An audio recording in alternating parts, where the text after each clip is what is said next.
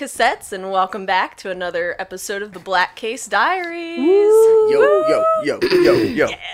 Yeah. We are hyped tonight. We are. Woo! I am Marcy, and I have with me... I'm Robin. And Adam. Alright, so tonight we are talking about cinematography. Yes. The one thing that everyone appreciates without even realizing it. Yeah. This is a really broad topic, so I'm really happy it's Marcy's week.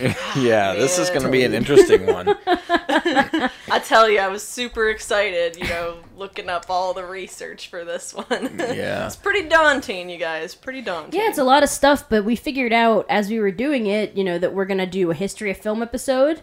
And we're gonna do lots of different episodes. We are. Yeah. Because we cannot cover it all in this one. Right. It would be a long episode. Yes. Yeah. Longer than they already are. So we're gonna gloss over a few things, but know that we will go into depth into more specific items in other episodes. So stay with us. You'll hear it. And also, please disregard the rain. It's kind of getting quieter out there, which is really good, but if you heard some in the beginning of the episode, that's just because, Marcy sits in front of a window, we have a mic pointing at a window. Nature. You get it. Exactly. We don't have a studio. We have a spare room. So. Cinematography, in its broadest sense, is the art or science of making motion pictures. Yeah. Pretty simple. Yeah, pretty simple. It actually comes from two Greek words. One is kinema, which means movement, and graphene, which is to record. Cinematography, it emphasizes what's going on in each scene, and it produces emotions out of us, out of the viewer. For example, Walter Murch, in his book The Blink of an Eye, he says, what they finally remember, as he's referring to the viewer, is not the editing, not the camera work, not the performance, and not even the story. It's how they felt. So essentially the job of the cinematographer is to make you feel the way that they and the director want you to feel. And if they've done that, they've done their job. We mentioned this kind of briefly, I remember, in our movie scores episodes, that, one of the main goals of music is to evoke emotion. And as far as cinematography goes, and just movies in general, that really is the whole point. That's why genres exist, because they make you feel a certain way. Like a horror movie makes you feel scared, a drama makes you feel dramatic. A comedy makes you feel happy, and it's about storytelling. Yeah. So cinematographers, how did they come about? Well, they came about by Muybridge, was probably the first one. In 1878, he used 24 stereoscopic cameras with tripwires that a horse ran through to activate the shutters. Yeah. Everybody close your eyes. No, I'm just kidding. No, you should do it. Okay. Everybody close your eyes, unless you're driving, obviously.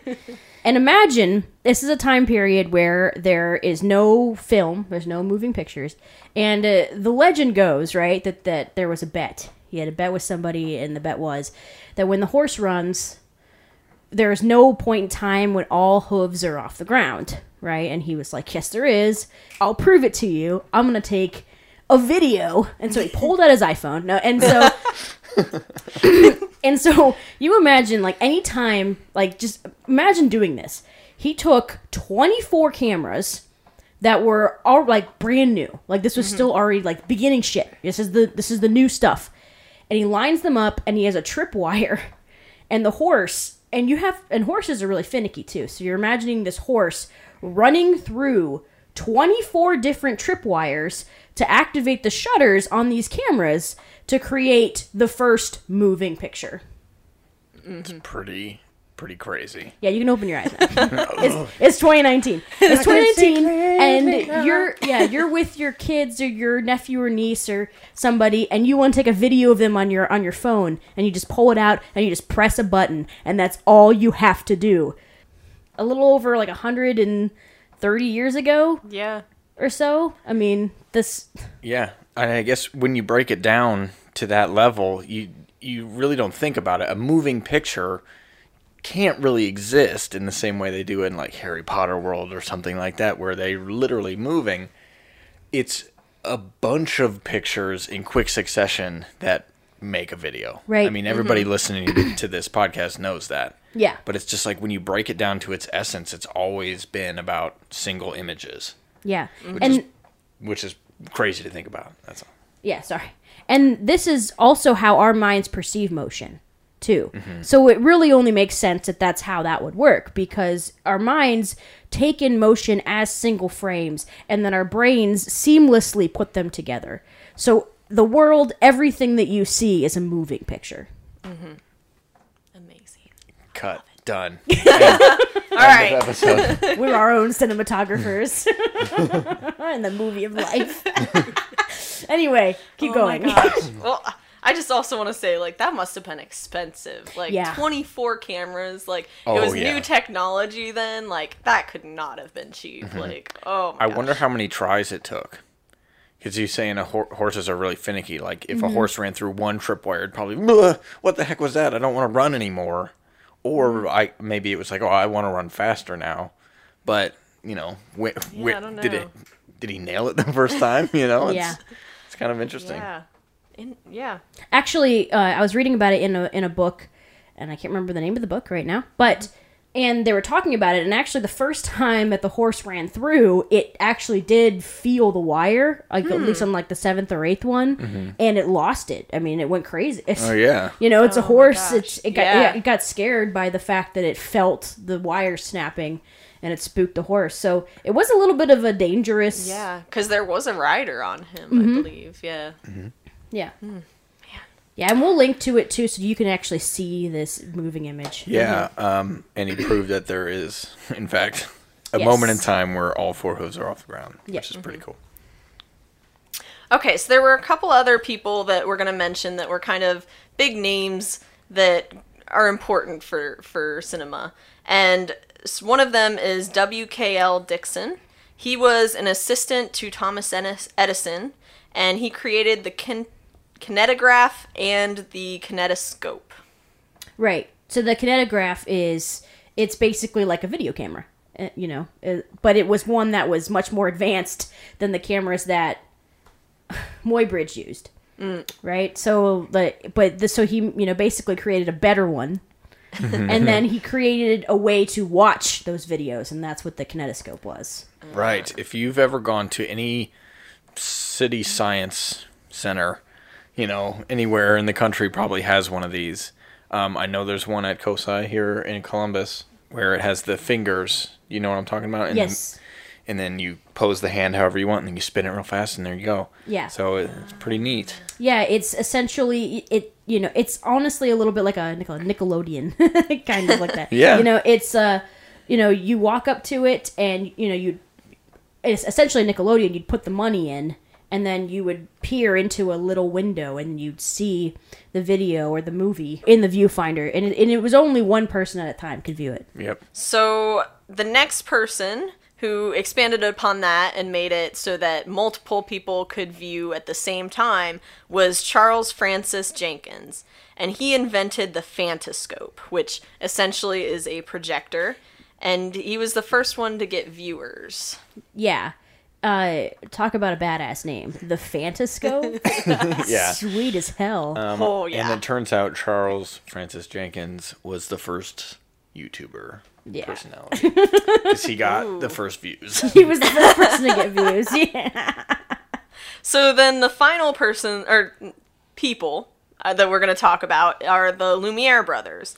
In 1895, they had the arrival of the train. But before that, they had another movie. And that movie was the first one where they actually got a paying audience. Yeah, it's like the first movie. Like the first movie to ever, okay. Because it was the first time that people were coming together, paying an admission, and then watching a presentation of a film with more than one person in the audience. Mm-hmm. As far as we know, they're the first ones to do that. And it was because they created their own little projector type invention. Mm-hmm. We kind of laughed about how I pronounce this, but it's it's like the cinematography. I don't know. I mean, they were French, so it probably was something. Yeah. It's like, essentially, when I look at it, it's like cinematography. I don't know. I guess that's how you pronounce it. I do not speak French, and I'm really sorry to all the French people listening. That's awesome. They did that. And then they had, as I was saying before, they did a little short where it's called The Arrival of the Train. Mm-hmm. And that one is significant because the people that were there for that kind of were scared of it. Yeah. They didn't expect this train, because it looked like the train was kind of coming at them. Yeah, it's coming a little bit at an angle, and it's, from, if you watch from the video, it's like almost exactly straight on at the viewers in the audience. And I think there's even a scene in the movie Hugo, which is, I think, came out in like 2012. It was like a more recent movie where they reference this, and the audience saw the train coming, and a few of them like ducked under their seats or ran out because they, and that's a story that we're all told. They'd never seen it before, so they thought it was a real train. They didn't really, and it's not so much that it was like they thought it was a train, they just didn't know what it was, and they just didn't, like, their initial reaction was to just run from it because it looked like it wasn't going to stop, so it was like their initial, like, fight or flight kind of, survival reaction was like, get away from the thing that's coming toward us. So you imagine being able to suspend your belief that much. We are so desensitized now, like, you know what I mean? Yeah, I know exactly what and they saw a video of a train, and they were like, that shit's real. It's coming. And it was in black and white. They lived their lives in color, and this black and white train is coming at them, and they're like, shit! Oh, no.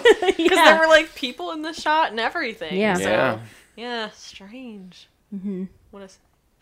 How different things are now. Now we watch people murder each other on the screens and stuff. We don't even worry about it. We don't even worry. John Wick, man. Just, oh, man. Oh, I worry about it a little bit. Yeah.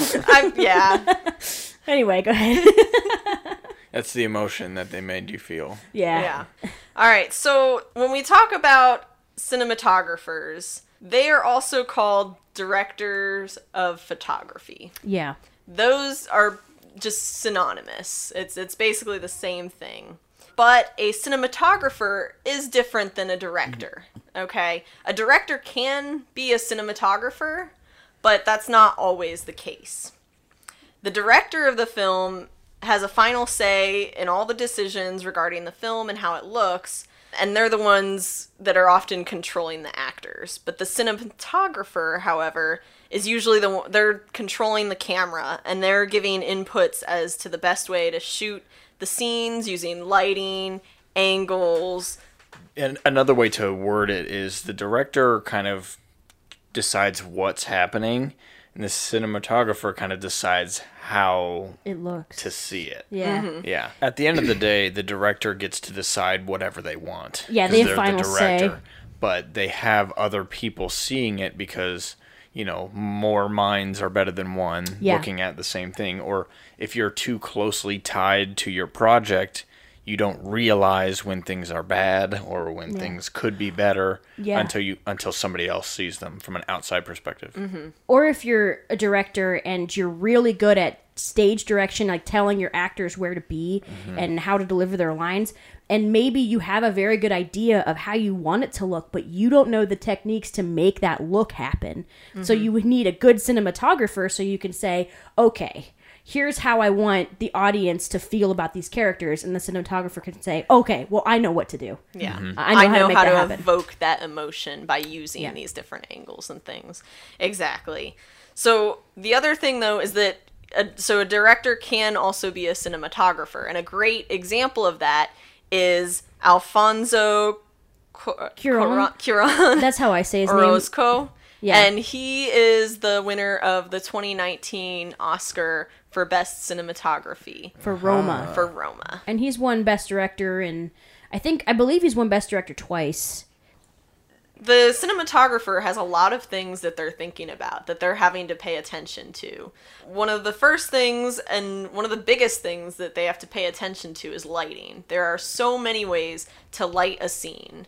Just, one of the basic lighting is whether you want it to be warmer, so either candle or tungsten, or if you want a cooler light, like a fluorescent daylight or moonlight. Right. Yeah. So that's like the basic, but there's also lighting techniques. Yeah, so different kinds of light have different temperatures. When I think of like tungsten light, I think of a parking garage at night when you walk out and the lights are orange. Yeah. Or like a tunnel. A lot of them are tungsten there to get that real orange color, and then when you come out the other side, it's the opposite, and everything looks. Everything has like a weird bluey tone to it for a minute. Yeah, your eyes have adjusted.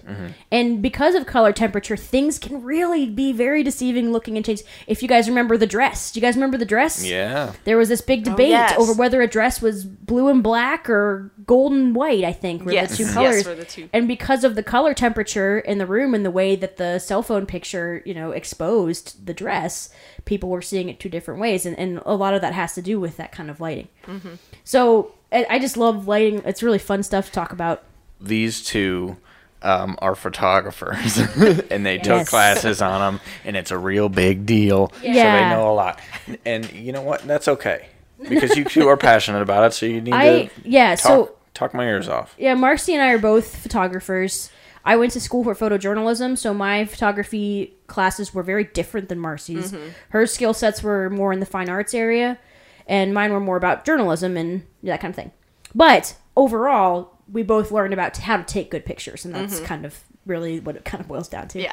So, which it's interesting now looking at films and being able to kind of see how they use lighting. It translates really well. Yeah, and it's an interesting thing, just saying the differences between like a fine arts and a journalism photographer.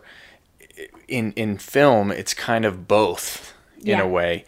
Because you can set it up, you get to set up the scene and what you expect to happen. But then at the end of the day, you do have to follow it. Right. You do have to catch it. Yeah. So it kind of has both worlds in the same thing when you create a scene. There's a lot of pressure when you have the ability to set everything up. Right. Because then people wonder, well, why does it look crap? Why does it not look right? What's wrong with it? Yeah.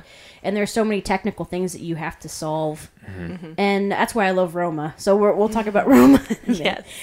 So some of the lighting techniques that we want to talk about, and this is just some really light, easy stuff, just some suggestions. Some light. Yeah, some light. Light. The key lighting. Key lighting is the main light source. So when you're watching a film, it's the light that's lighting the person the most. That's the key light. And it can be anywhere in regards to the subject, and it is positioned based on how much you want them to be contrasted, or, the worst place to put it is right next to the camera, because when you put it right there, it makes the person very flat looking, and it's just not dynamic, and it doesn't look very good. Unless for some reason you want a character to look that way. For example, today Marcy and I saw Rocket Man, and in the beginning of Rocket Man, they show his town and his family and his people, and everybody in the scene looked very flat.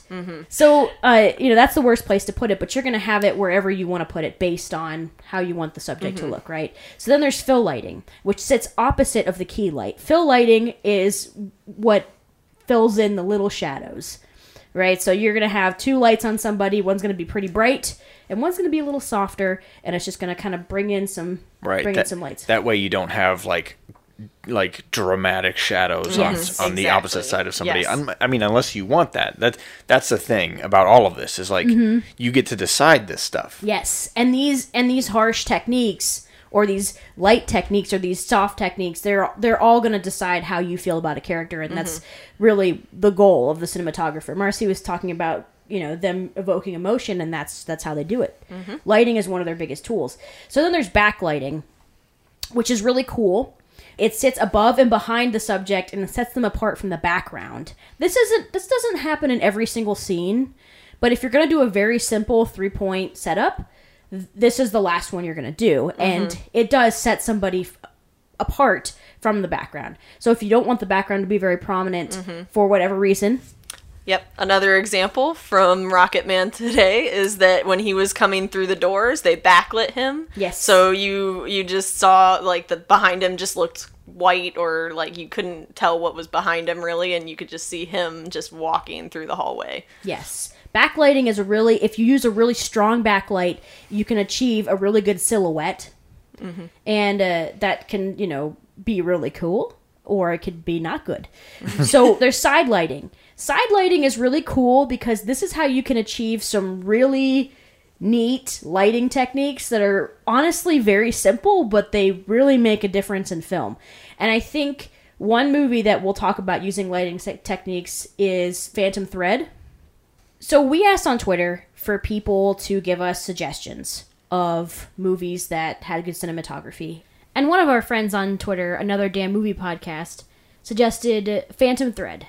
So there's a scene where they're sitting at a table, and I believe there's a lot of scenes where they're sitting at a table in this movie, and they're arguing. And in this scene, both of them have side light on them. And it's pretty obvious because in side lighting, what you have is usually you have one kind of strong source of light on basically directly next to the character, right? So you have a lot of light on one side of the character's face. And on the other side of the character's face, sometimes you have no light at all, or you have a softer light or a weaker light right next to it. So one side of the face is going to look really light, and the other side of the face is going to look like darker, kind of shadowy. Mm-hmm. And this creates a really cool technique called Rembrandt lighting. Yeah. Yay. What's the fancy and word? Chiaroscuro. Yeah, I cannot say it. Chiaroscuro. It's a beautiful Italian word that I cannot pronounce. Sorry. Anyway, so that word means light and dark, and it's very dramatic, and that's the whole idea of the scene. And in the Phantom Thread, they're having this argument, and the woman, when she sits at the table, she has a brighter fill light opposite her side lighting that makes her face look a lot softer. But the man doesn't seem to have any fill light opposite his side lighting, and so half of his face is very dark in a lot of the moments in the scene. You can only almost see just like his eye a little bit. The rest of his face is pretty obscured. Yeah. Right, and you can kind of notice this technique if you look closely. There's usually a triangle shape of light on on the opposite cheek from where the light is coming from. There's a little bit of Rembrandt lighting on Adam right now. Oh, is there? Look at that. Yes. So, there's usually an upside down triangle on the opposite side of the face, and that really, that's Rembrandt lighting. When you're watching a movie with your friends and you see the triangle, you can be like, Rembrandt lighting! It's because it's very Renaissance looking. It's very dramatic. And you can tell when you're watching this scene, you're supposed to feel a certain way about him, and you're supposed to feel a certain way about her. And you can tell because of the difference in lighting. They're sitting at the same table in the same room, but they lit the characters differently only so that you have different emotions. And it works. Yeah. Yeah. Yeah. More sympathy for her, for sure. Absolutely, and we'd like to note we've never seen this movie before. We have only seen that one scene. And we got all this information just from watching it. Just from looking at it, we could already tell that they were not getting along. Yeah. The man was a lot more mean about it, whatever their conflict was. The moment the scene began, Adam said, okay, they don't like each other. Yeah. And they did their job. That's exactly, They made us feel a certain way. Right. So, also, if you guys ever notice, some animated shows are so detailed, they'll even animate an upside-down triangle on faces, sometimes in lighting, especially Avatar: The Last Airbender. They do it all the time. I just want to mention that. So, after side lighting, there's practical light, which was also used in the Phantom Thread scene. It's used in a lot of scenes. Practical light are light sources that already work. Lamps, candles, that kind of thing. Or TV. Sometimes, there are lots of scenes in movies where someone's just sitting in a chair and their face is lit by the light of the TV. Mm-hmm. This is, a lot of the time these things can be modified to make it look like the lamp is giving off that light, but they'll add little tools inside it to make the light brighter or lower. Because generally it's hard to light a scene with just these things, and they're gonna try to add other things. But, in some cases they will just use lamps and candles or whatever. Right. One that I always think of, I don't have a specific example from a film, but whenever it's just like somebody, like you said, sitting in front of the TV, they're in a chair, and the only light in the room is the TV, and it's kind of flickering, on them in a little bit.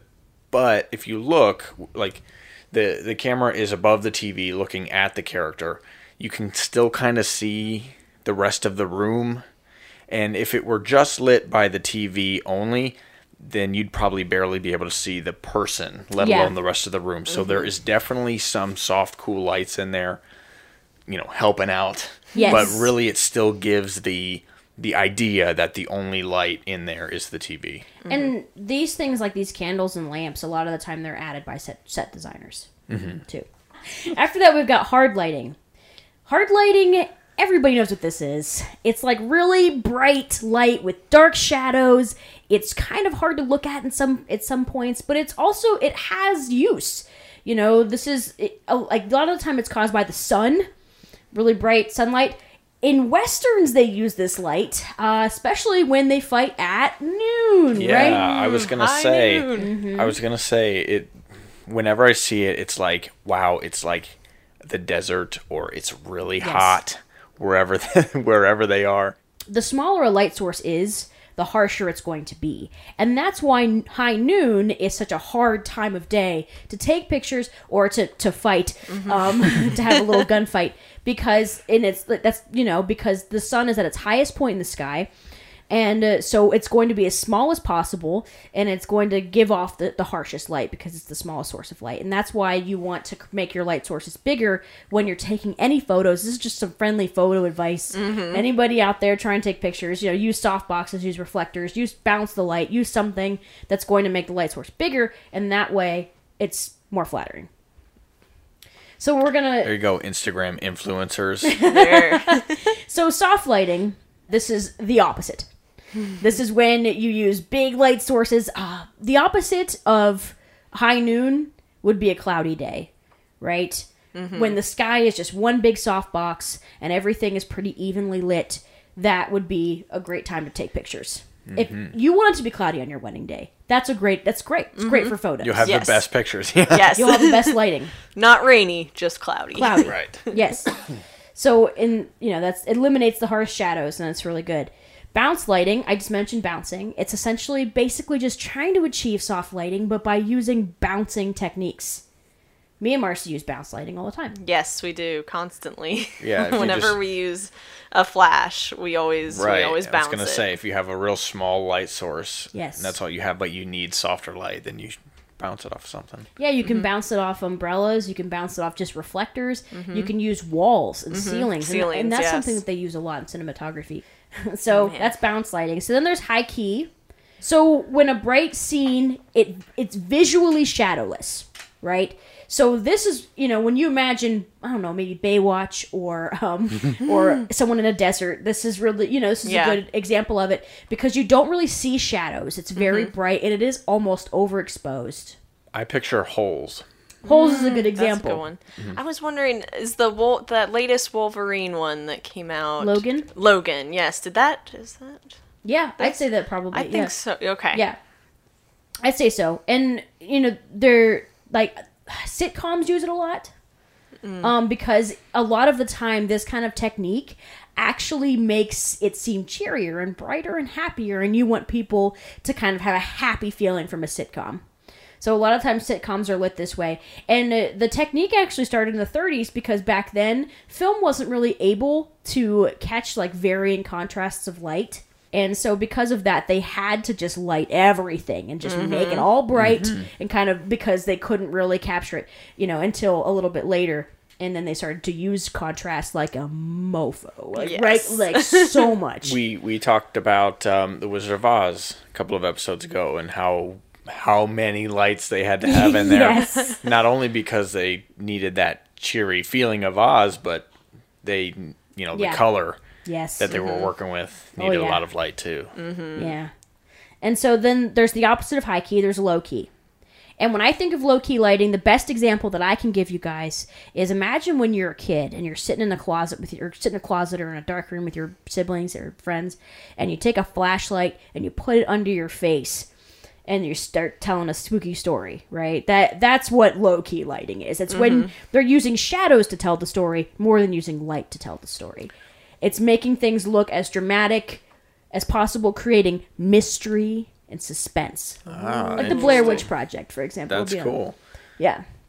So when you have, like, a lot of the time it's the key light, and it's only one light, and it, is used in such a way that it's meant to just create shadows. Yeah, I hadn't really thought of it that way. That's really cool because, yeah, you're right. It's the shadows that are what's noticeable in something like that. Because if you, I think this was in a TV show or in a movie or something where somebody was showing that off. They put the flashlight above them and they're like, "Oh, it's happy, sad, happy, Yes. sad," or something like that. I can't remember, but you can see the simple difference in moving the light from the top to the bottom changes the shadows and then thus changes the mood.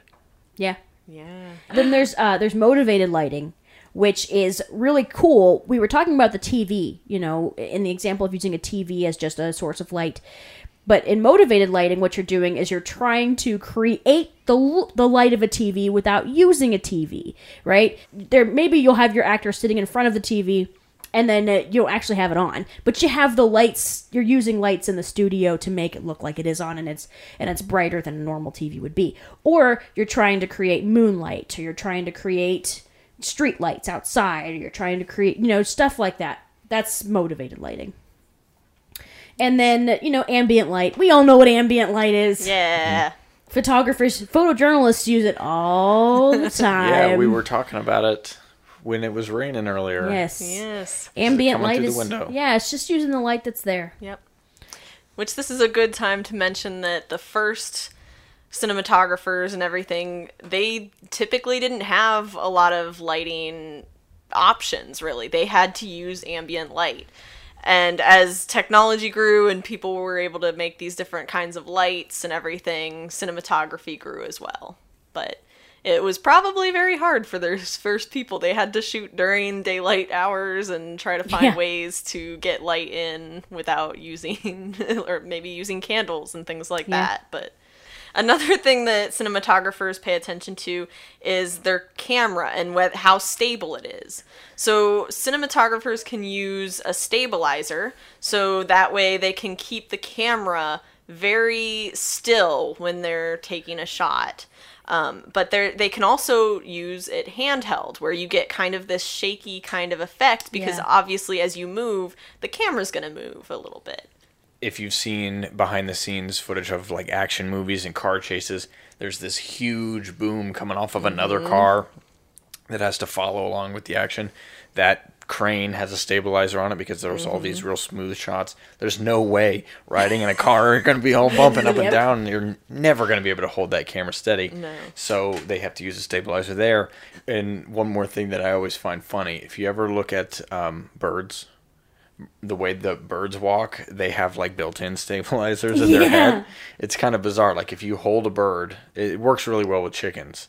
If you hold it and then just move the body around, the head's going to stay right in the same spot. It's super weird, but that's like, look up a video of that and then that's what a camera like a stabilizer is eyeball. doing. I mean, sort of. Yeah. Wow. Yeah, so along with that, you just want to remember that using those decisions makes you can choose one for a certain kind of emotion. Do you want it to be steady? Do you want, a good look at the thing that you're, videoing, or do you want it shaky? Or is it supposed to be unsettling, or like something like that? Do you want it to be, and sometimes it's a question of, do you want the audience to notice that you're moving the camera? Mm-hmm. A lot of the time their movies will be filled with panning shots or tracking shots, all kinds of things like that.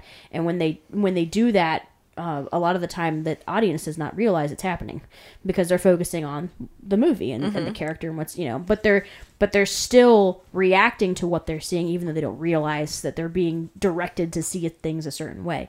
A good example we saw of this, a movie suggested by Bang Average Movie Podcast, Citizen Kane. If you haven't heard of that one, what are you doing? Yes. But there's a scene where two men are talking, but it's a long, continuous shot with no cuts. Yeah. And that in itself isn't very uncommon. There are a lot of times where they'll have a one long, continuous shot.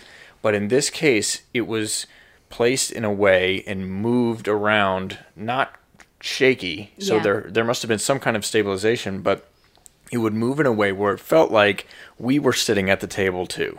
Yeah. It almost felt like, he'd lean in, the camera would lean in a little bit when they got closer.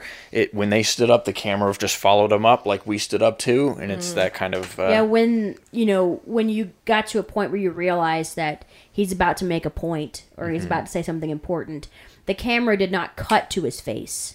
It worked its way across the room to his face. And it wasn't necessarily like a zoom in. You kind of felt like you were moving with the camera. And that's, it's definitely a little bit of an older style, because today, anyone watch an Avengers movie and count and watch one scene of the movie and then count how many cuts there are.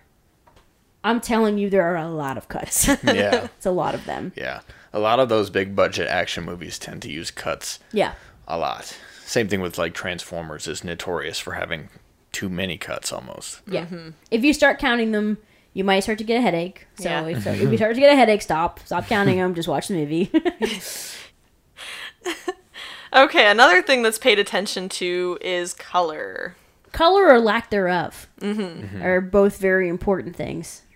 Yeah, so it could be a simple thing as to what the characters are wearing. It could be the color that they're wearing, or it could be the color of what's surrounding them, because, the color could be really prominent, or it could be like a desert where there's not much color at all. Yeah. Things like that.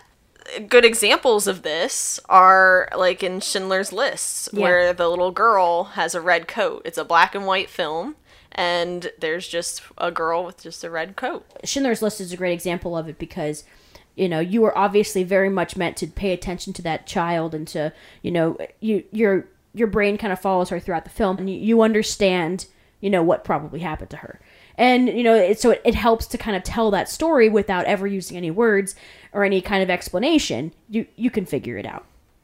So there's that, but then there's also one example that I want to talk about maybe is the promo, the trailer for Avengers Endgame. When the trailer came out, what they did was they showed like kind of cuts or scenes from the older movies, and they used black and white and color together to emphasize certain things to get people to feel a certain way about the movies. Do you guys remember what I'm talking about? Yes. I remember because when I saw the trailer, it reminded me of when I took a Photoshop class as a junior in high school. Because that's exactly what everybody did in Photoshop Very back then. simplistic. It was, everyone just picked, everyone did that. Everyone took a picture where they made everything black and white except one thing, and that's something that, in that trailer. And I remember that really was an effective way to market the movie because people were really, really excited about it. Mm-hmm. Yeah. Another example that popped into my head, I think it was a Pixar short, or it was either a Pixar short or just a Disney short, where it was the two characters were umbrellas. Yes. You remember this? Oh, yes. All of the regular, not meant to be noticed umbrellas were all black, but then the two characters, one was blue and one was red. Yeah. And you knew exactly immediately, like, oh, those are the two that are important. Yeah. Those are the two that we're going to pay attention to. They do that a lot in anime as well. Like the main character will have a different color hair, Right. something like that. That's the person we're supposed to follow. That's the one that we're supposed to pay attention to. All it is just a different color.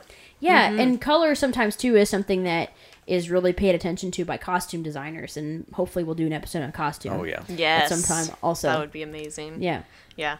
Another way that color has been used, we talked about Fiddler on the Roof in our musical 2 episode, I believe. In that one, the director had wanted kind of this brown hue for the entire movie, this brown color, and so Oswald Morris ended up using pantyhose over the lens, brown pantyhose to give it that kind of brown and gritty Slight, type dirty tinge color to it. Yes, and so you because of that, you can also kind of see like a faint grid type texture If you look on really some of the closely, scenes. yeah. Yes, so that's another way that color is used. Yeah.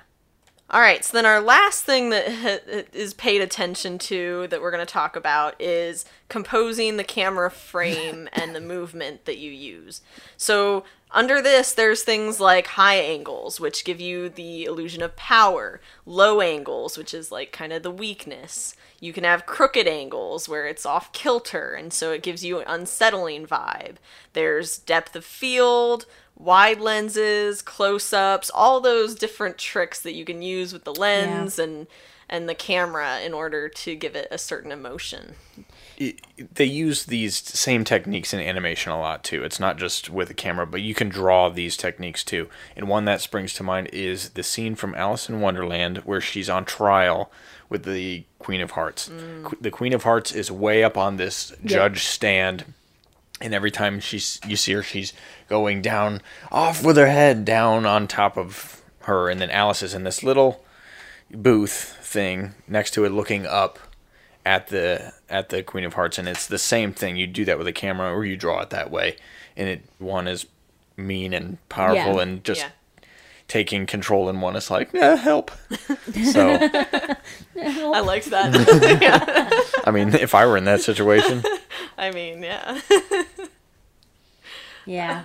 There's a lot of great movies where, there are these really intense close-ups on faces, and I love that stuff. And, it's really great because a lot of the time it adds variety to the movie, and it's really nice to see variety and for things to not all look exactly the same throughout the whole film. When I was in school, for example, we would do some stuff called like picture story. And, the idea was that you had to tell a full story through images, with no words. And throughout your take, usually it was about like 7 to 9 images. And you needed a wide, medium, tight, detail, establishing shot. Like, you needed all of these different things in the picture story. So telling a story through just images is very difficult. It's a very hard thing to do. But, when you use these tools, it's a little bit easier. Okay, we're going to take a little break right now. And I want to know, do you enjoy the Black Case Diaries? Well, if so, the Podcoin app pays you to listen to this podcast and every podcast. It's the podcast player that pays. Just get the app free on iPhone or Android. You can use the Podcoin you earn to claim gift cards or donate to charity. Use our invite code BLACKCASE, all in caps, and you'll get 300 Podcoin right away. Also, earn Podcoin faster by listening to bonus podcasts like the Black Case Diaries and others.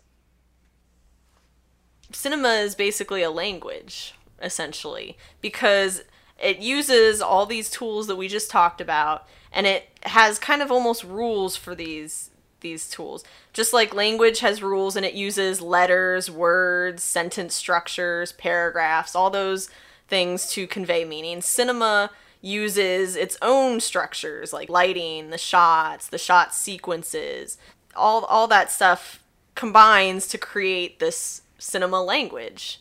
And there's often, it's not really hardcore rules, but when you use them a certain way, people are going to convey them that certain way.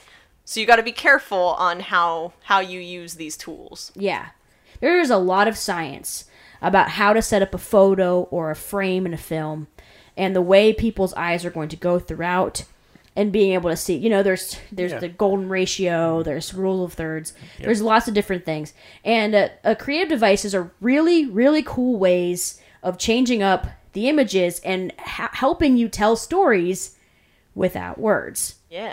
So, some of them I listed just, dominant foreground and contributing background. That's one of my absolute favorites. And whenever I think of this being used, it's not in a movie, but there's a TV show that some people might have heard of. It's called Breaking Bad. And just a little independent show that Heard of it. So not well known. I don't know what you're talking about. And they use this technique all the time, and I loved it so much because it, I can think of very specific moments. There's a moment in the show where Jesse Pinkman is pulling a dead body. He's pulling it inside the house, and someone comes up to the fence to talk to him, and there's a shot where you see the car with the dead body in front of it, and then him talking to the person at the fence who has no clue.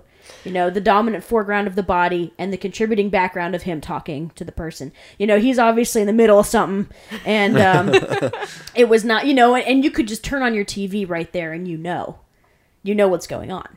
And like that kind of thing, it's, that stuff is really effective storytelling. Detail shots. I love detail shots too, because they're that's like when the camera gets uncomfortably close to something to a point where, you know what I mean? Where we would not get that close, but the camera does it for us. Mm-hmm. So it's fine. A lot of the time, a lot of artistic movies might have really tight shots of faces, and sometimes people will get a little uncomfortable with it. Yeah. Or times when people whisper into somebody's ear, they get incredibly close. Yeah. And even with sound too.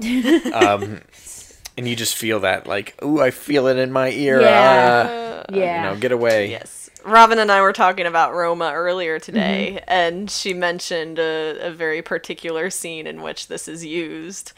It's this scene where the husband is parking the car in the garage, and it's a very tight garage that he's trying to squeak by into, and the camera gets very close up on the front grill of it, so uncomfortably close. The camera's sitting in front of the car, and the car is coming toward it, and it just keeps coming, and then it fills up the whole screen. And of course, because it's Roma, it holds onto it holds onto it for a bit. You're not, it doesn't cut really away from it quickly. You're sitting there staring at the grill of this car. There are other things. Silhouette is a good one. We talked about Silhouette a little bit already. And, there's a great scene with Silhouette and Rocket Man that we saw today. We didn't mean to talk about Rocket Man, but we ended up seeing it today, so it's on our mind. Yeah. Reflection is a really, really big one. In the newest season of Stranger Things, there's a moment where Hopper is stuck in a room of mirrors, and he's holding a gun, right, as he's going, and same with the big baddie of the season is also in there, and that scene is all about reflection and about tricking your eyes. A good example of the silhouette, before we move on to the next one, Another Damn Movie Podcast also suggested There Will Be Blood. There's a shot there that we saw when we looked at through these movies where the main character was sitting in a room and a train was leaving the station, and the shot was behind them facing out the window, so that light coming in from the window was incredibly bright and created a silhouette of the characters sitting with their cowboy hats or their whatever those hats they were wearing, and so they created a real nice silhouette, as you could see in the background as the train was leaving, and each time the light would come through each individual window. It was a really cool shot there too. So that's a really good example of. And there's a lot of mixed lighting in that scene that's really cool. It's kind of golden hour outside, so his face is kind of lit in this gold light as the train goes away. Rule of thirds. Everyone knows about rule of thirds. I'll just skip it. Yes. No, I'm just kidding. Rule of thirds is really important. It's when you are looking at a frame, even if it's a photo or a movie, you imagine the frame cut into 3 equal pieces, right? And you don't want things to be centered unless you do want things to be centered, right? Unless it's a filming technique, something that you're trying to do specifically for that movie. But a lot of the time, you don't want things to be directly in the center. It's very static. It's a very boring place to put something unless there's a reason that you have something centered in the film. And so, the idea is you're going to try to keep things to the right or the left of center. It works vertically too. You want to keep the frame split in 3. Imagine just a grid over the photo and, figuring out where something should go. If you think that your photos look bad, try following the rule of thirds, and it will increase the quality of your photos tenfold. Right. Yes. There's also things like leading lines. There are so many just little things about photos that, if you try to think about all of them when you're taking your pictures, or doing your cinematography, it might feel a little daunting, but it's really good to keep them in mind. The brightest part of an image is where people are going to look first. And using leading lines is a great way of getting the person watching to look at what you want them to look at. A lot of the time, I'll see young artists using, like teenagers, using railroad tracks as leading lines, right? They'll take pictures on railroad tracks. And that's the idea, is that there are lines, or literal lines in the image that are pointing to what you want everyone to look at. A slow pans are very, very big. They're a very important part of making film. Yes. And there's equipment specifically built for panning, and that's it. panning is tough if you don't have the right equipment. Yeah. It's very hard to do it smoothly unless you have exactly the right thing to do it with. But yeah, panning is a great way to, like you're taking their face. Imagine like you're grabbing them by the chin and you're telling them where to look. Yes. That's what it is. You're sweeping in their eyes across the page. But you're doing it in a smooth way. You're doing it smoothly, and they don't even notice. No. Touch of an angel, really. No.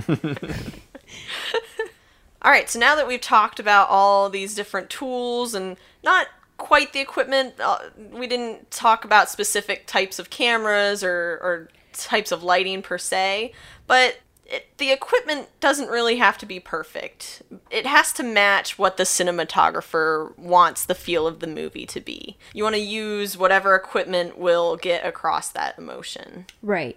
I mean, if you're gonna make a movie and the only lens you have is like a fisheye lens, don't make the movie. Yeah. Unless it's just your friends skateboarding or something. That's exactly what I was going to say. Unless it's a skateboard movie, then you're fine. Yeah. But I mean, you don't have to do the best stuff. But make sure it's just, it's going to fit your vision. That's what it is. Like, don't get equipment just to have equipment. Get the equipment if you know what you're going to do with it. Right. Exactly. So talking about equipment, we have some lenses here. Lenses are the keystone of the camera, if you will, because it's how the camera's going to capture the shot. The lens affects the shot probably the most of anything. But we have some cool examples here. We mentioned the fisheye lens, kind of a super wide angle used for like panoramic stuff, landscape shots, or skateboarding if you're a rad cool dude. Right. Its focal length is like lower than 15 millimeters. Yeah, that's pretty close. Yeah, so that's pretty wide. Kind of the way to recognize it, if they use it and anyone gets real close to it, their nose is like super rounded and everything is just like a circle around their close-up face. Yeah. That's probably a fisheye lens. Yeah, I think of the Beastie Boys music video. Yeah, there you go. Where you know what I'm talking about? Fight for Your Right. I think they use it in that, and they get real close into the lens, and that they definitely used a fisheye for that. Oh yeah. And the rest of the room is kind of rounded around them. Oh man. But the next one we have here is just your normal wide-angle lens, which is a lot less dramatic than a fisheye, but it kind of does the same thing. This is more for establishing an interior or, again, like a landscape, something like that. Or it can be used, a lot of times used to shoot architecture shots. If you're just talking about photography, if you want a building to look nice in its surroundings, something like that. And then pretty standard. I mean, right. This one, what's the focal length of a standard? I'd say about 50 millimeters. Okay. It would be 50 to 70. Okay. So so you're looking to do something like maybe portraits or just your regular shot. If you don't need anything special about it, if you don't need to evoke emotion via the lens and you're doing something else with the scene, then you're more than likely going to use just a standard lens. Yeah. But then we have a zoom lens. This one is on most digital cameras that you buy at the store. It's something like this where it usually comes with a kit. Yeah. Like a kit lens. Yeah, and you spin it and it extends or retracts and then you get closer or further away. In terms of cinematography, this is used a lot of times in documentaries, specifically for wildlife. A lot with the telephoto lens too, because you can't be very close to your subject, so you need to be able to zoom in on it so you can get that detail without putting yourself in danger. Right. But it will also be used for some of those tight close-up shots rather than using the next one on here, a macro lens, which is incredibly close-up shots because it's, made for things that are very small or made to get a lot of detail out of something. Like if you shoot a tablecloth or something with a macro lens, you'll be able to see the stitching in it, that kind of stuff. Or if you want to see the pores on somebody's face, like we talked about the detailed shots that really make you feel uncomfortable, you might use a macro lens to get some of that really close-up stuff, like a bead of sweat dripping down somebody's face or something like that. And then a telephoto lens. This one is basically a zoom lens, but you don't have control. Yeah, it's like a prime. A lot of telephoto lenses are prime lenses, which means you can't change the focal length. Ah, okay. And so you would, for example, when you have a 70-200, that's a telephoto / zoom lens, because that one is still kind of heavy. It's still kind of big. But if you had one that was like a 70-300, that was, a smaller zoom lens, like you could hold on to that. You can, change the focal length. And it's not as heavy. But if you have a 300 millimeter lens that's prime, it is huge. It's heavy. You have to carry it on your shoulder. Like If you watch on TV any sporting event, like specifically like football, where there's people on the sidelines, if you look at all the people with their cameras, a lot of them have those big telephoto lenses. But in terms of cinematography, these are... They're not used all that often, but, it would be real far away stuff. Yeah. Like sports or more wildlife stuff, documentaries, those kinds of things where you need to see something close up, but you can't be close up. Yeah. Yeah, if a director was using a telephoto lens on set, like a 300 millimeter, they would have to be so far away from the subject. Yeah. Yeah. That'd be insane. That'd be kind of funny to watch. It sounds like a telescope, Yeah. Yeah. I wonder if that's idea. Kind of what they named it after. Yeah. Like an example would be, I suggested Lord of the Rings on our little Twitter thing. There are a lot of shots in Lord of the Rings that are shot from a helicopter. Not all of them are using telephoto lenses, but some of them are, because the helicopter can't be super close to the subjects because you'd see it affecting the grass on the ground, or sometimes if it's a big enough helicopter, it would be blowing the people around, Gandalf would lose his hat or something like that, So they have to use a much bigger lens to be able to get close to them, running along the top of the mountain, but still being in the air. They couldn't get close, but they needed to be closer. And I think Lord of the Rings has a lot of shots like that. Yeah. And then the last one on here is not used very often, but we wanted to bring it up just because of how cool it is. Yeah. Tilt shift lenses. Yes. Ooh, so tilt shift lenses are kind of hard to explain. And I'm not sure I totally understand it. I was reading about them and I was like, okay, sure. It covers two kinds of movements: the rotation of the lens plane relative to the image plane, and that's tilt, and then the lens parallel to the image plane called shift. So it's a little complicated. And the way that I would describe this lens is that it essentially, it's used to really hone in on focus in an image, and a lot of the time you can use it to basically change the perspective of the image on your own, without, it's a really cool technique. Let's say they'll take a shot of a city, but they'll use tilt shift, and then they'll use the focus plane to focus on one building in the city, and you can shift the perspective to make it look like it's almost a miniature. Mm-hmm. It's like a miniature city with just like...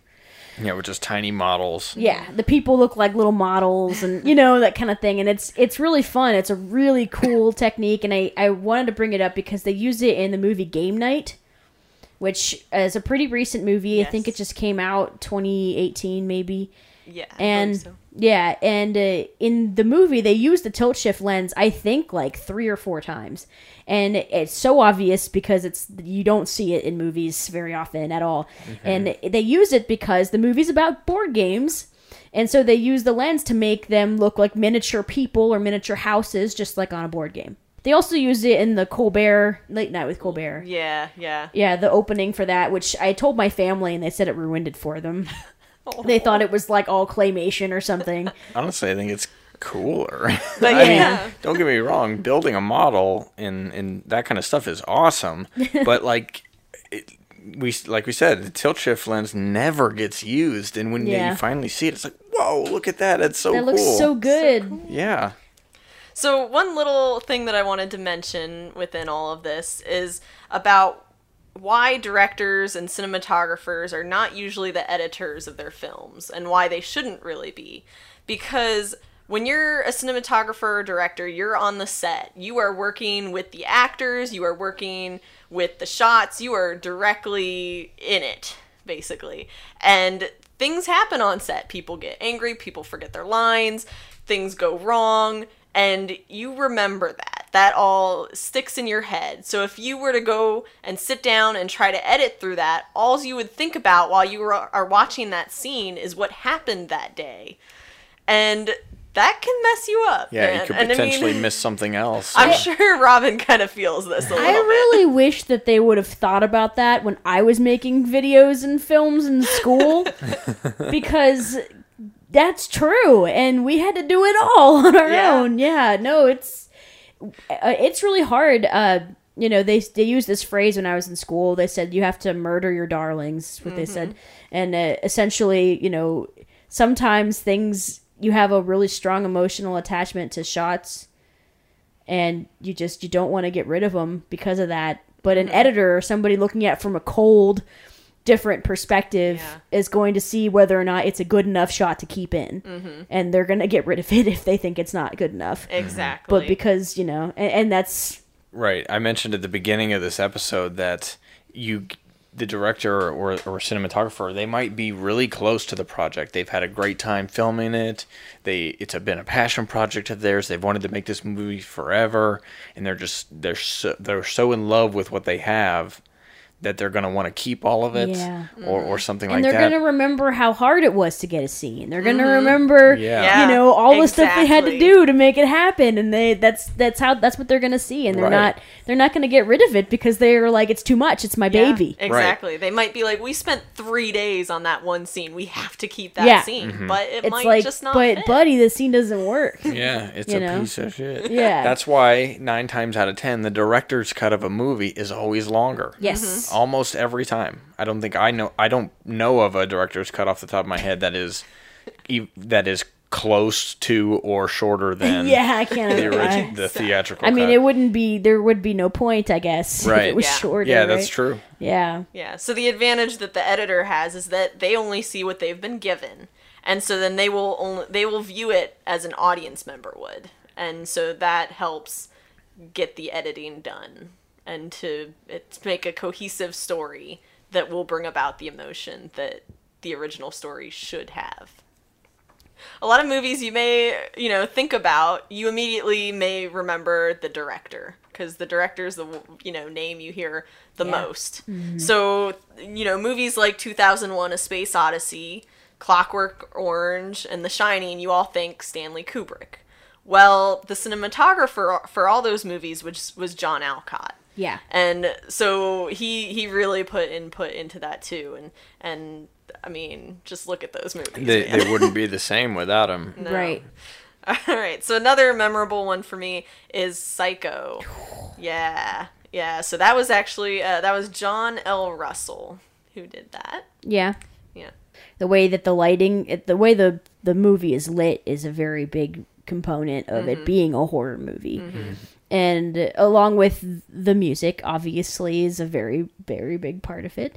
And, I just think of the shower scene and the way the shower scene is shot. Mm-hmm. You don't really see much of the actual murder, essentially, but you see enough. She grabs the curtain as she goes down.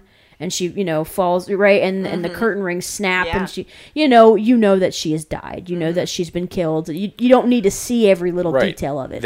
It's kind of like, if we bring it back to the language for a second, they wrote it in a way more like a Tolkien way of writing it, but with cinematography, right? They had just all the details around it that explained the situation happening, but they didn't just say she was killed. Right.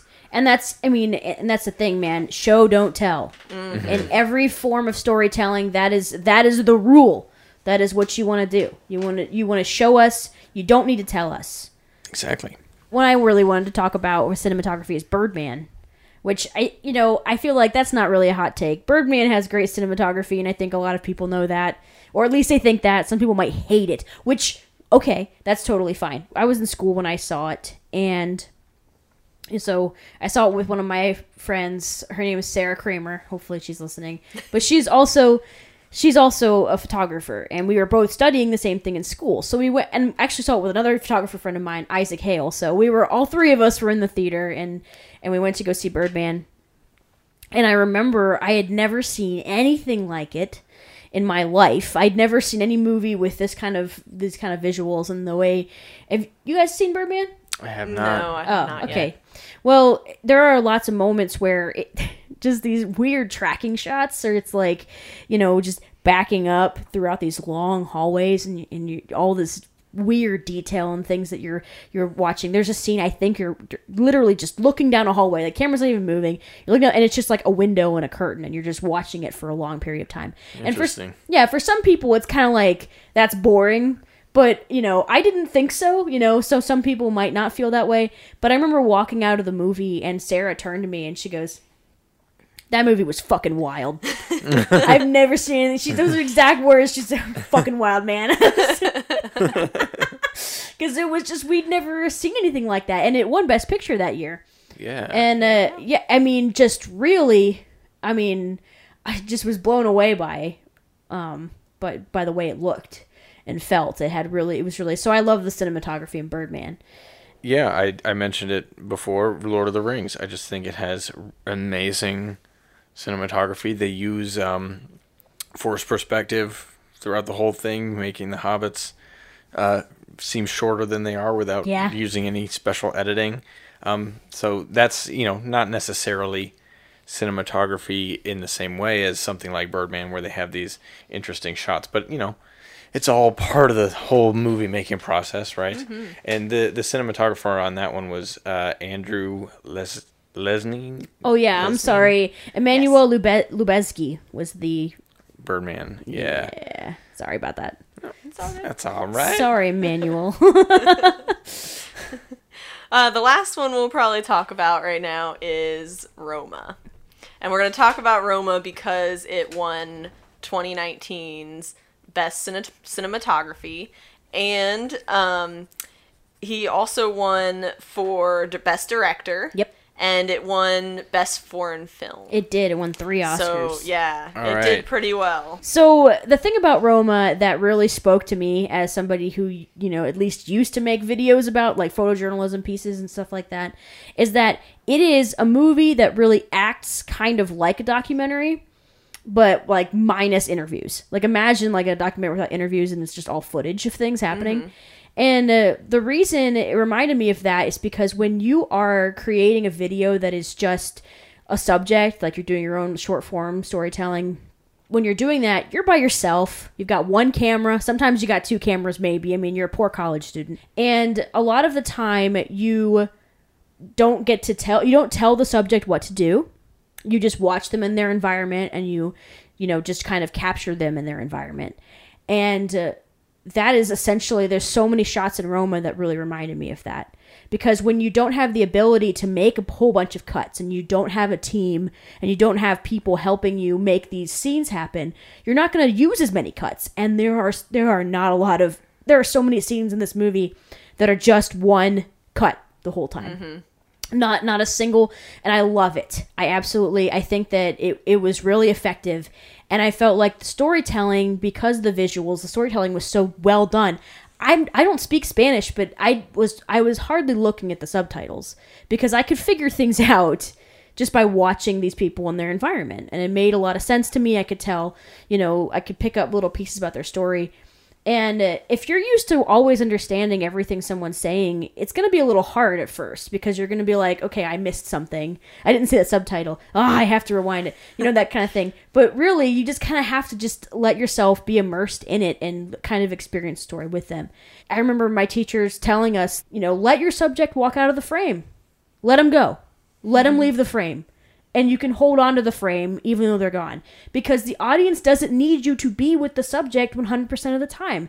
And that's what happens a lot in Roma. There's a scene where we watch her walk into a house, she shuts the door, she's gone, she's told, we don't see her at all, and we literally just watch the door as she, goes in and does whatever the hell, and then she comes out. And we didn't need to see what she did in there, it wasn't necessary for us to follow her. And I love that he didn't, he understands that as a cinematographer and a director, that it's just let it happen. I love that. I love, the slow pans across the house as everyone's getting ready for bed. We don't need to go into the rooms, and we don't need that. We can just see it as it's happening. And it's almost like you're there watching, like we were talking about There Will Be Blood, or as Citizen Kane. I'm sorry, Citizen Kane. Sorry, but I also felt that way about There Will Be Blood. Yeah, it's the same thing in the other the other scene that we watched. Yeah, and so just you don't necessarily need to constantly be with your characters. You can still just watch them and observe them, and that's kind of how the movie feels. One of my favorite shots that I saw was the opening shot of the movie, when we are focused on the ground. And she is washing the ground. And we do not see her, and we do not see her washing the ground. We just see the water, and we hear the sounds of the scrub brush, and we hear the hose. And the thing is that we've all seen somebody washing the floor before. We all know what it looks like. There is no reason for us to see it again. The scene would be so much more boring if we just watched her wash the floor. And even within that, it's really nice because you end up seeing like this plane go over a head, and you can just see it in the puddle, that like the little puddle there, and you see it go across the little frame of the patch of light that's there. So you're like, okay, we're outside. It's beautiful. Yeah. It's like, and I love that the movie really makes you slow down. You're used to these movies with all of these like really fast cuts, and it's like really intense stuff, and it's just really, it makes you really be very contemplative. You know what it sounds like? If, let's say, an action movie like Avengers is just a regular book, or just something written, just a basic story. Roma sounds like a poem. If we're talking about cinematography as a language, because it's doing it in such interesting and different ways, taking the long way around like a poem would, saying it without really saying it. Roma right. is that movie version of that. Yeah, that's a really good point. Because it reminds me, like, there's a Walt Whitman poem, When Lilacs Last and the Dooryard Bloomed, is the poem. And why would we say that instead of saying when lilacs last bloomed in the dooryard, or when we last had lilacs in the why would we say it so in such a roundabout way? It's kind of art for art's sake, and it's okay to take the long way around because it's just the way the artist wants you to go.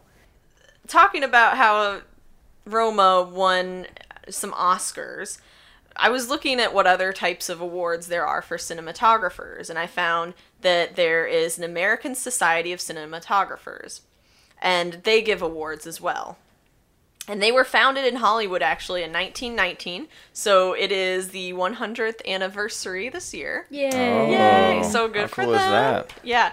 They originally consisted of 15 members, these being... Here we go. Joe August, L.D. Clausen, Arthur Edison, William C. Foster, Eugene Gaudio, Fred Leroy Granville, Walter L. Griffin, J.D. Jennings, Roy H. Klafke, Victor Milner, Robert S. Newhart, Philip E. Rosen, Charles G. Rosher, Homer A. Scott, and L. Guy Wilkie. Wow, good job, Mike. Nice work. Yeah, thank you. Thank you. So... Toys Were Us podcast actually mentioned a movie that was actually done by Arthur Edison, who was one of the first members of the ASC. They mentioned Casablanca. Right. which is a very well-known movie. And I love, we were talking about Citizen Kane a little bit earlier and Casablanca, and I love talking about those too because we were talking about how that lighting effect where everything was really, really bright because the film really couldn't pick up the different lighting ratios. But when, it got to noir times, when they were doing these noir films, it was like contrast, contrast, contrast. That's all we want. That's all we, it's just so intense and 100%. Yeah, and that's just one of those things, man. It's all throughout Casablanca and Citizen Kane. So the declared purpose of the ASC, in their own words, essentially, is to advance the art of cinematography through artistry and technological progress, and to cement a closer relationship among cinematographers to exchange ideas, discuss techniques, and promote cinema as an art form. So in essence, they're all about education and making cinematography as best of an art as it can be. Well, then, Gadzooks, they ought to just play this episode for the people, and we'll tell them all about it. Yeah. Gadzooks. Gadzooks. Man. Now, the only thing is that to be a member, it's by invitation only. Ooh. Yeah, yep. You have to have credentials. You have to have demonstrated outstanding ability in the field, and the website says you have to have good personal character. I'm out. There you go. Oh no!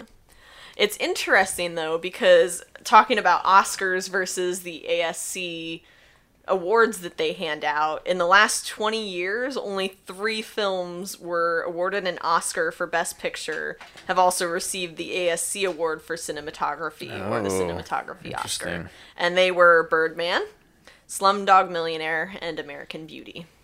Birdman. So, yeah. Represent. Nice. So the last thing I think that we want to talk about is, some more suggestions. We got quite a few.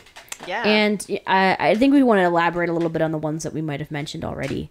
But one of them, Always the Critic podcast, good friends of ours, they suggested Raiders of the Lost Ark. And the cinematographer for that movie was Douglas Slocum. I love Raiders of the Lost Ark. It's really a beautiful movie. And, I love, they kind of, it really capitalizes on, the adventure aspect of it. It's got a very adventure look to it.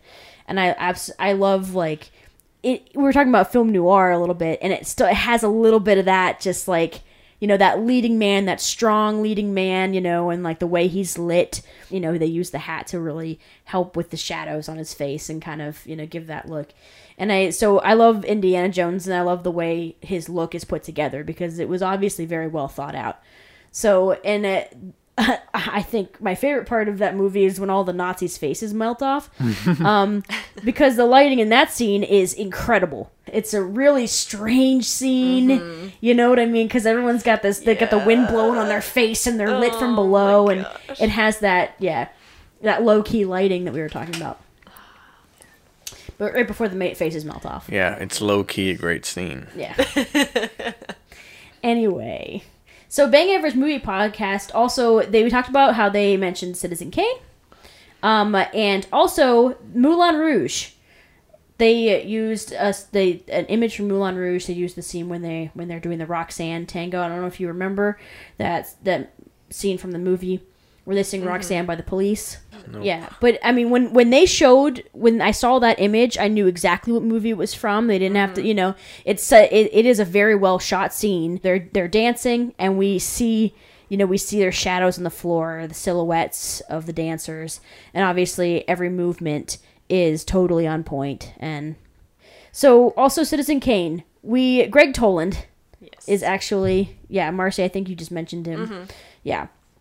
Was the cinematographer for Citizen Kane. And I think our favorite part of Citizen Kane is the opening. It is. Oh my gosh.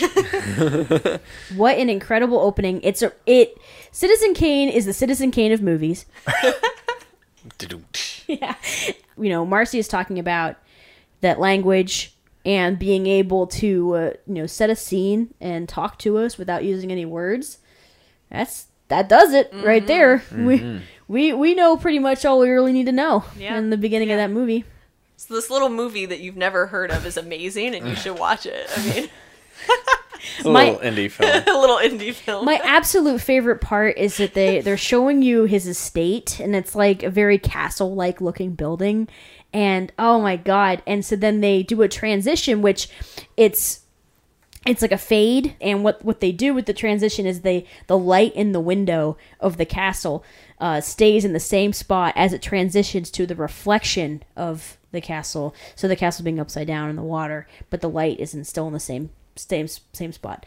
And not just from the reflection, but as it establishes shots of the surrounding area, the surrounding town or whatever near the estate, it slowly gets closer to the estate. The building gets bigger within the frame. However, the light of the window is still in the same part of the frame, and it follows the rule of thirds. It's in the top corner there, right where it feels nice to look at. Yeah. And each shot, changes, but the light stays in the same spot, and then you get real close up to the window, and the light finally goes off. Right. Mm-hmm. Yeah. Oh yeah. Especially when then it transfers you into the castle.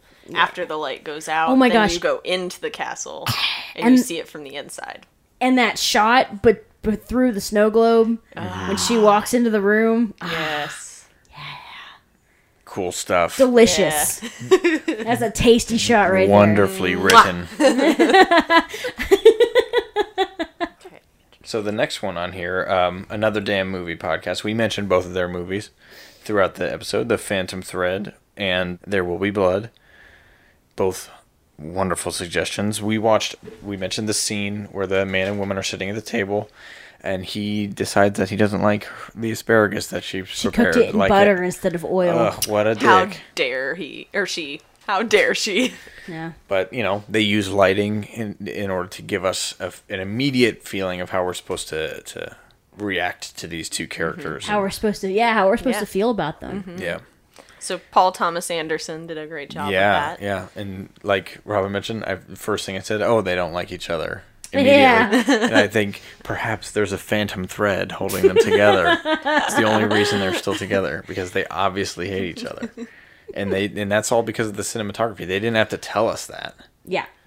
So that's pretty dang cool. And There Will Be Blood. We watched the two scenes, or I guess it was one long scene, wasn't it? But it was two different shots. One, we mentioned with the silhouette and the train leaving the station. But the part before that was the main guy and his son sitting at a table of a restaurant.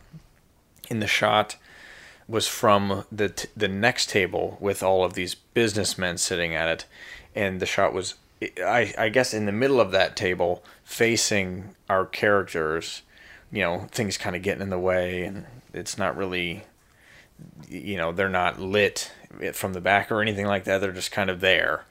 And I think it's supposed to be like that to make us feel like, I think you mentioned this, Robin, like they don't feel important. They feel like they're being ignored by not only the other businessmen, but by the whole restaurant. Yeah, the menus are somewhat distracting, honestly. Yeah. Because they're taking away from the main action that's happening, but it's kind of supposed to be that way. Mm-hmm. A couple more suggestions. Jeffrey Norris. Midsummer. On Twitter, he suggested Midsummer. Now, we have not seen Midsummer yet, because it looks weird and scary.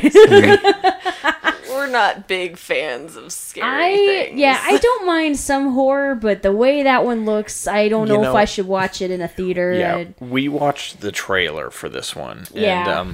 And as far as cinematography goes, it looks very interesting. Some really cool shots. But at first, while watching it, it kind of gave me this vibe of Get Out. Uh-huh. But then it got worse. And I was like, okay, it's gone beyond Get Out now. So right. So it I don't know if I'll end up seeing that. I noticed in the trailer they utilize high key lighting. Mm-hmm. Everything was really bright, and they use very soft colors and light colors, lots of yellows, whites, kind of. And I think that there's definitely a very specific aesthetic to the film, and that definitely comes through in the trailer. And it's definitely in heavy contrast to the content of the movie, because we know that something not so bright and colorful is about to happen. Even the music, it's in contrast to the music. I think the music gives a very creepy, like, oh, something's gonna happen. And our bodies react to, like, dissonance, to things that don't necessarily fit together, and they do make us feel very icky without us really realizing it. The way I describe it is it felt creepily sterile. Yeah. It felt clean and bright, like it was meant to be, friendly and inviting, but it just wasn't. Just like something is still wrong with this, and they nailed it. So that was, I might butcher this name, we'll see, Paweł Pogorzelski. Anyway. We'll go with that. All right, so Undercover Coven podcast suggested Mad Max, which John Seal did that movie. Yeah. And I have not seen the whole movie. I don't believe. Have you guys? I have not. Okay, Robin has. And we watched a scene of that, a little clip, and and there's a lot of action in that one, obviously. So and this is when this movie came out, it swept the technical categories at the Oscars. I remember it won sound design, sound mixing. This being Mad Max design. Fury Road from 2015. Yes. And a technically beautiful sounding and looking film. Honestly, it looks incredible. It's really I cool. really want to see it. I can't believe I haven't yet. Yeah. Talking about color, the color of the sand, that bright orange kind of color. And we were talking about the lighting, the high key lighting just now. More high key lighting, there's a lot of it. That and also harsh lighting as well. And because they're meant to be in the outback. Yeah. Mighty. Lots of hot sun and red sand. It's absolutely, it's really beautiful. But it's, obviously it's weird for me to say that it's beautiful because there's obviously so much, violence in it. And, you've got these people in these crazy outfits and kind of, insane stuff. And so that was from Undercover Coven. And then right after them, we've got Alex Heine on Twitter. He's a friend of ours. He suggested Life Aquatic, a Wes Anderson film. Yeah. And the cinematography was done by Robert Yeoman. Yep, go so. with it. Yeah. And so when we were watching scenes from Life Aquatic, I immediately was like, well, this looks like a lot of other Wes Anderson movies. He also did The Grand Budapest Hotel and Moonrise Kingdom. And I think the scene where, the scene that Heine suggested specifically was... Let me show you my boat. Let me show you my boat. Yeah. Yes. You can imagine the whole set built, a couple of almost multiple stories high, showing the, like, what do they call it? Where you slice through something in a cross-section of the boat. So you can see in all these rooms. And they just pan the camera through each one. There's no cuts in there. Yeah. This is pretty cool. Yeah. It's really, it's like a literal tour. And then when at the beginning actually they start with the character in the middle with a model of his boat, and then in the background is the cross section that we just talked about, and it feels like it's smaller, right? Yeah. But then when they pull into it, you realize that it's a full sized thing. Yeah. And then when they pull away from it again, it feels small. So it's like they zoomed in on this really small thing, and all these little people are walking around in this boat, but it's actually a full-size set because these are full-size people. Yeah. So it's a really cool trick they did there. Right. Oh. So there you have it. Whoa. Yeah, that was a lot, you guys. Thanks for sticking with us. What a marathon. All right, so yes. So we have a website, blackcasediaries.com. Do we also have a drink of the week? And we do, yes. Okay, so I didn't get to sip my drink of the week this week because it was a shot. It was a shot of cinematography. Yeah. These two are real proud of that one. Marcy's the mastermind behind that. I'm just happy I got to watch her work, Yes, I cannot wait to put it on our Instagram, Black Case Diaries podcast. And the recipe's going to be on our Patreon. Yes. So you should check it out because it is super delicious. Thank you, and Patreon followers. I want to make a couple more. But yeah, Patreon. We are on Patreon. Yeah. You can find us on that through our website or patreon.com/Black Case Diaries. And yeah. Thank you to Joel Thomas, Anthony, and John Denario. I guess that is another case closed. Woo! Yeah. And watch Roma, everybody, and Birdman. Yes. Well, And Lord of the Rings. if you want to learn more about them or you want to apply some of the stuff that you've learned in this episode, then yes, go watch those movies. And you know, if there's something about film that you want us to talk about, tweet at us and let us know. Yeah. And we will definitely talk about it with you, for you, whatever. All right. Well. We love you guys. Thank you. Thank you. Thank you.